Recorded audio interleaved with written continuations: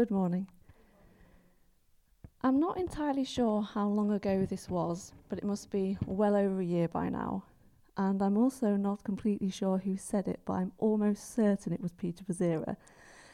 One Sunday morning, he got up to speak to us about the search for a new pastor and said that the eldership were seeking God after who that should be. But that seeking after God needed to not just be the eldership, but all of us seeking God. And he asked that if God gave a word to any of us, that we would share that with the eldership. Peter's nodded, so I think that was it. Oh, he's not. Well, anyway. In response to Peter's request, God gave me something almost straight away. And then throughout the remainder of the service, God had kept expanding that word until I realised I didn't have a nice, neat word to deliver to the eldership, but it was actually a message for the whole body. And I said to God, well, now what? But I reasoned that, okay, God, if you've given me this message for everybody, then you will create the opportunity for me to share it. So I thought, well, if I do get that opportunity, I know in advance what it is that you want to say, God. And that opportunity did come, and I was booked to speak in March, but obviously lockdown happened, and then kept happening. And then when the church was due to reopen in November, Alan said, I'll probably speak on the second or third week that we're back. But then we were only back for 1 week. Anyway, here I am today, and this is the day that I get to share this word with you. Now, obviously, some considerable time has passed. I think it must be well over 18 months ago, or over a year, I don't know. But the word has endured, and it's remained fresh within me. Now, what God said to me in response to Peter's request initially was this, that this is a time of repositioning. That phrase, a time of repositioning, it characterizes the phase in the life of the body here that we are now entering into. One way in which lockdown may have been of benefit to us is that Alan, during that time, exercised the PCF quiz mind. And so we might be a bit better at doing this next bit. I've got a few slides. I'd just like Peter to prepare the first one. It's very simple. I just want you to tell me what you see. So if you could call out what you see. Well, we are a room full of prophets. For all the benefit of those listening, the people that might be listening later online, what you can see on the screen is some flour, some eggs, and a bottle of milk. That may have been the answer that you'd given me.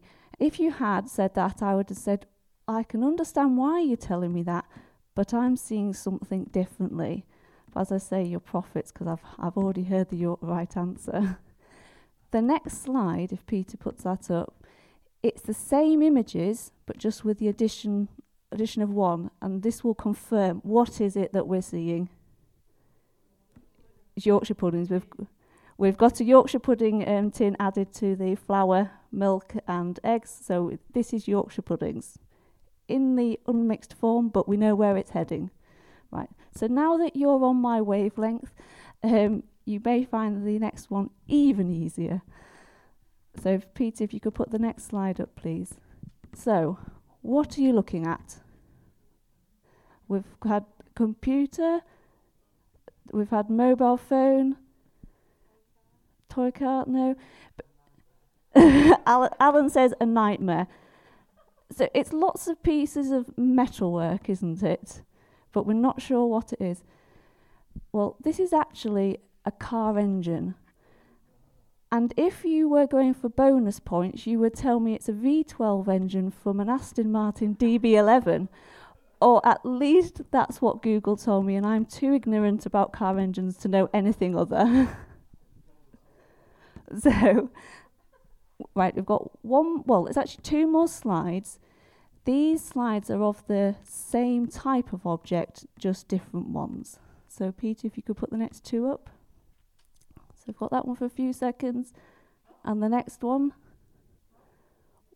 I've been told a clock. Yes, it's a clock. Now this is disassembled clock mechanisms from grandfather clocks. Now, the people that put those images on the internet, you can switch the lights back on. Oh no, actually we need to, I've got two more slides, haven't I? They did so with comments, which I thought were quite pertinent to what I'm going to be sharing today. So if you want to put the next slide up, we could just read that together. This is what the gentleman said that put this one up, said, "This is a disassembled Hermel grandfather movement after ultrasonic cleaning and ready to be rebushed." And the next one. "These are all the parts to a grandfather clock. Each one will be inspected before assembly. Very time-consuming work. I look for wear and bent or cracked gear teeth, bent or worn pivots. Also rust is a factor too. I sit down with a loop and check each piece, then put it all back together. And I learnt that a loop is a magnifying glass used by clockmakers." So thank you, Peter. That's the end of the slides for now. Now, when God said to me that this is a time of repositioning, the image that he attached to that was of the components of a clock mechanism all spread out on the floor before us, except before we were facing that way and not this way. Now, somebody strips back an engine, takes it all apart, services the parts and puts it back together again, or does the same thing with a clock, because they want that car or that clock to fully function the way that it was designed to. It's for the same reason that God is commencing this work of repositioning, because he wants a body here that is vibrant, well, alive, and fully functioning in his kingdom the way that we've been created and designed to. Now, as he has us, as it were, like the components of a clock all spread out, and he's tending to us individually, healing us, forming us, fashioning us, repairing us, teaching us things, he will be revealing to us and speaking to us individually about what he's doing, why he's doing it, and revealing to us his plans and his purposes for now, but also into the future. I'd like you to just hold that thought about how God is going to be speaking individual words to us during this time of repositioning. As we quickly just got two more slides, very, very easy this time. We're going to have a slide come up. I'd like to tell me what you see. Right, I'm being told, for the benefit of those listening later, that they can see the Queen. But actually, no. And Peter, you've ruined it. So you just like to, well, you could see the answer is no. You're not seeing the Queen. What from this second slide, it's the same image but the zoomed out version of the picture. What are you seeing? A tea party. There's a clue. So who did you say that this was? What is the woman doing next to her? Is that the Queen? It's not the Queen, is it? Who is it? I've heard it is a model, a waxwork. So where are we? Madame Tussauds. That's it. So you can see with the benefit of the second slide, which is the whole picture, that although you weren't completely wrong in your first answer, you also weren't entirely right. The benefit of the whole picture, you know how to interpret the first. Right, that is the end of the slide. Thank you, Peter. So, going back to the thought that we've been holding about how God is going to be giving us words individually, revealing things to us individually, God is giving us an understanding and a wisdom to know that those words given to us individually can only be fully understood and accurately interpreted in the context of the whole picture. And the whole picture is not revealed through an individual, but it's revealed through the entirety of the body here. I want to, that wisdom that he's granting us, that understanding, is going to enable us to avoid the scenario where one of us stands up and says, right, God has told me that we need to be doing this work as a church, and these people need to be involved, and we need to start it and go in this direction now. While they're still speaking, person 2 stands up and says, no, God has told me that the focus of the church is this, and we need to have these people involved, and we must be doing this. Number 3 person stands up and says, just hang on a minute, everybody. God has categorically told me that unless this issue is sorted out, unless we've got this foundation in place, we're not going to be doing anything. Now, person 1 and person 2 look at each other and say, oh, God didn't tell me that. Person 1 goes left, person 2 goes right, and person 3 is left all frustrated and angry. Why? There's nobody listening to God. But God is, as I say, is giving us an understanding and a wisdom of how to deal with the words that we're given individually. And I'd like you to humour me for a few minutes while I just entertain an utterly ridiculous scenario. But hopefully we'll see something through it. I'd like you to cast your minds back to a time before Jesus was born. God's people, they really wanted to know what God's rescue plan was for them. They'd heard these rumours that there was going to be a saviour, but they wanted to know the detail. Who is it that we're waiting for? So a leadership meeting is called of all the leaders of God's people. And all the heavyweights are there. You've got the ayahs.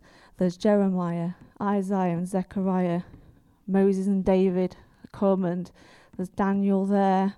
Hosea and Micah are called. And they all gather, and they've got this weighty task of coming up with a complete but a concise message to deliver to the people. Who is the Saviour going to be?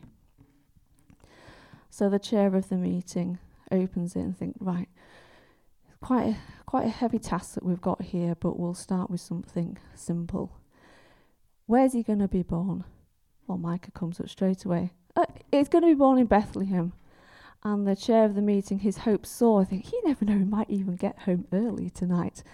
But before his hopes can get too high, Hosea cuts in. God told me that he's calling his son out of Egypt, so I reason he's been born in Egypt.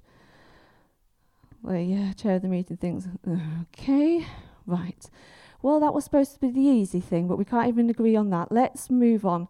He says, Daniel, what can you contribute to this? What's God told you? And he said, well, God has told me that he's going to be a king with a kingdom that's going to rule forever and ever and ever. And Zechariah gets all really excited. He says, yes, and he's going to be really popular. And he's going to come riding into Jerusalem, and all the people are going to love him. They're going to be cheering and rejoicing. And then Isaiah says, no, God's told me he's going to be utterly despised and rejected by men. They're not going to be cheering him. They're going to hate him so much that they're going to kill him. And the manner of his death so brutal that he's going to be disfigured beyond human recognition. David and Moses look at each other, and then David says, just hang on a minute there, Isaiah.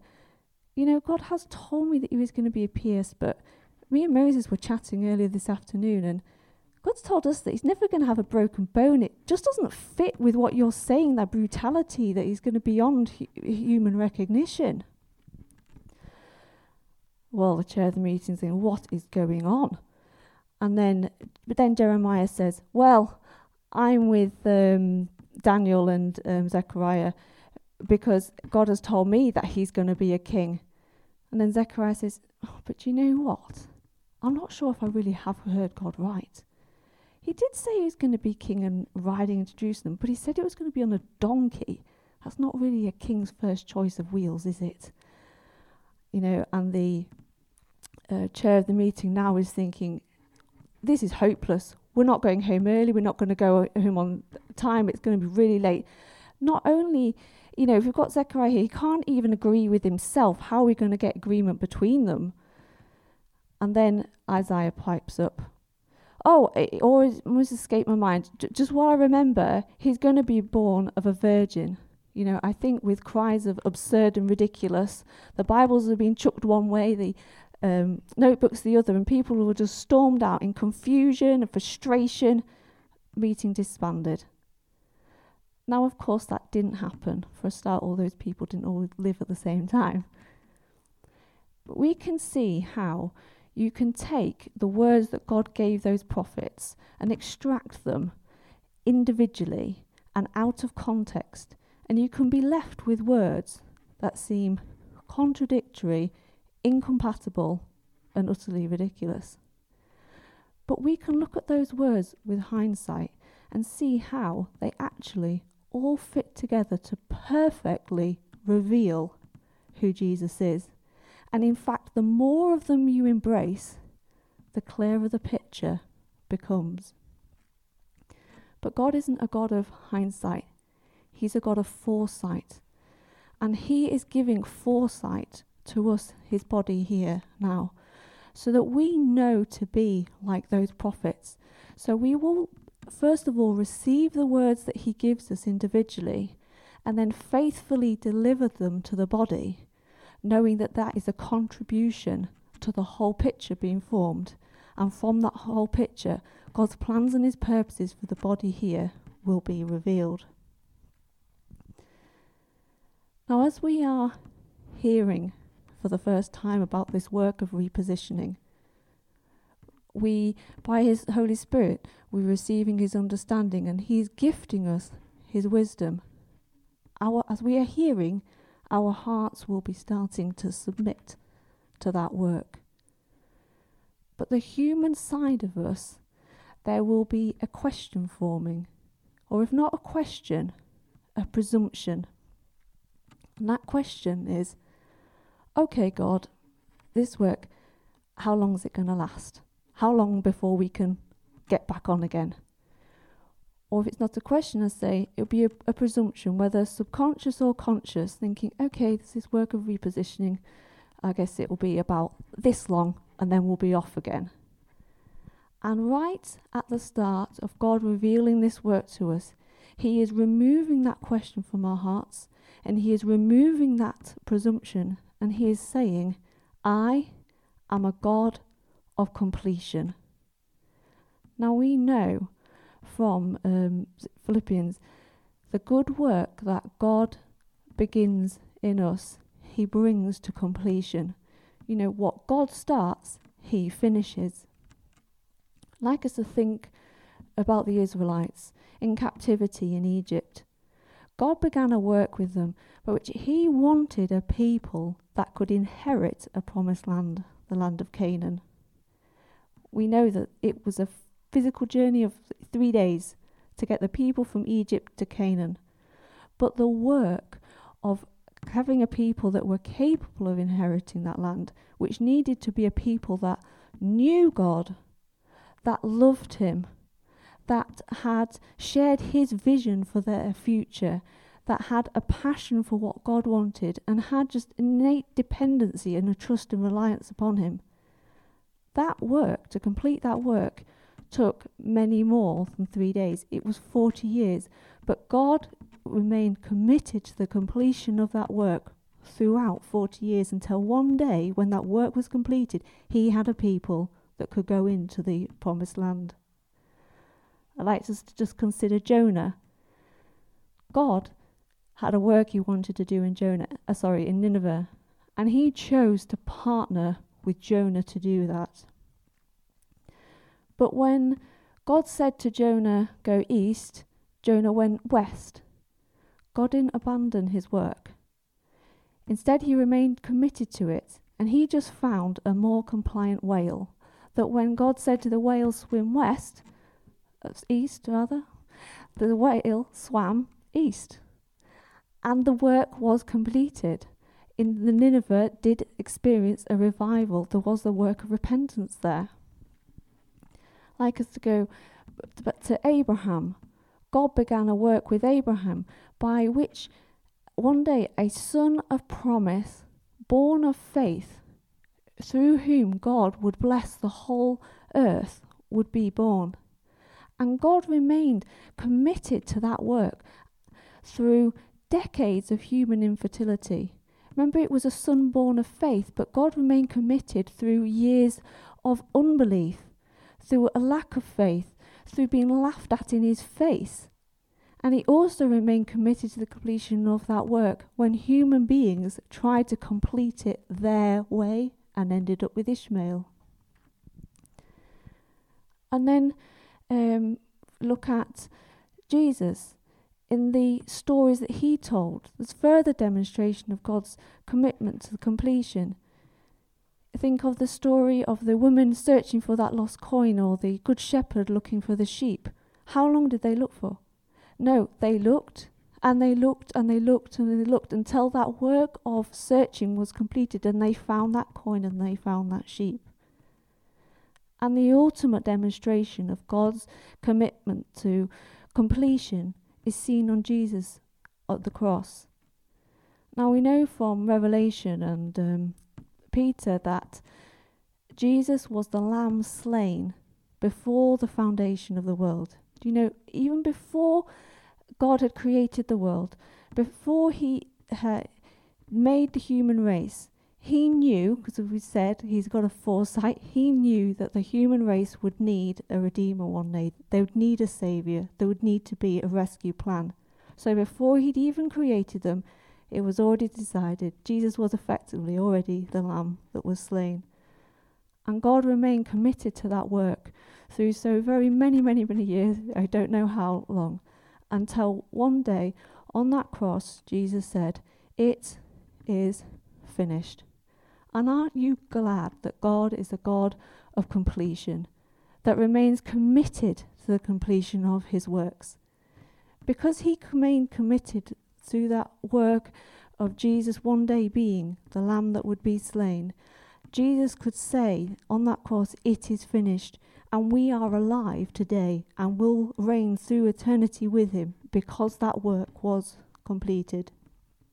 You know, God, he never curtails a work because it's exceeded a humanly appointed deadline. He never scales back a project because of a lack of natural resources or human skill. And he never deviates from his plans or purposes for lack of human cooperation. What he starts, he finishes. I've got a real sense of how much we are being honoured as a body here by God sharing and revealing this work to us. I see as though we have been gathered into an inner room, and I'm not just talking to the people who are in this physical room, but the body that is in their own homes as well. As I say, I see that as though we've been gathered into this inner room, and there's a table, and we're all stood around the table, and Jesus is on the other side of the table. And Jesus, with sort of an eagerness and an excitement, a pleasure and a joy that he's finally getting to share. We've come to a point where he can now share this with us as friends, because he wants us to know. He's unfolding these quite large pieces of paper, a bit like an architect would have, to show us this work and what he's going to be doing. And he is, as I said, he is giving us an understanding of what he's doing and why he's doing it. And he's giving us a wisdom so that we know how to walk with him and each other in unity through this time. And he is also forming and fashioning and establishing a heart that is committed to the completion of God's works the same way that God is. Now, with that heart that is committed to completion, he's establishing in us. When the outside voice comes in, whether that's an actual person or it's just a voice in our heads, And they come in, as it were, and they see the components of the clock all spread out before us. And they point and they say, that's not church.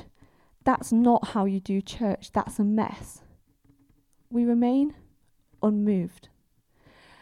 We resist the urge to pack everything up neatly. Just make us look like church again. Let's just go back to Egypt, like the Israelites said. Just go back to what we know. They say we remain unmoved. And the reason being is because where the person comes in and maybe they only see flour, eggs, milk, we have the vision of Yorkshire puddings and we won't be robbed of that. Whereas they see random pieces of metalwork, just a mess on the floor that they discard. Instead, we see an Aston Martin DB11, or we see a stately grandfather clock. And while they're all getting super excited about meeting the Queen, we're rolling our eyes and thinking, it's a lump of wax, you fool.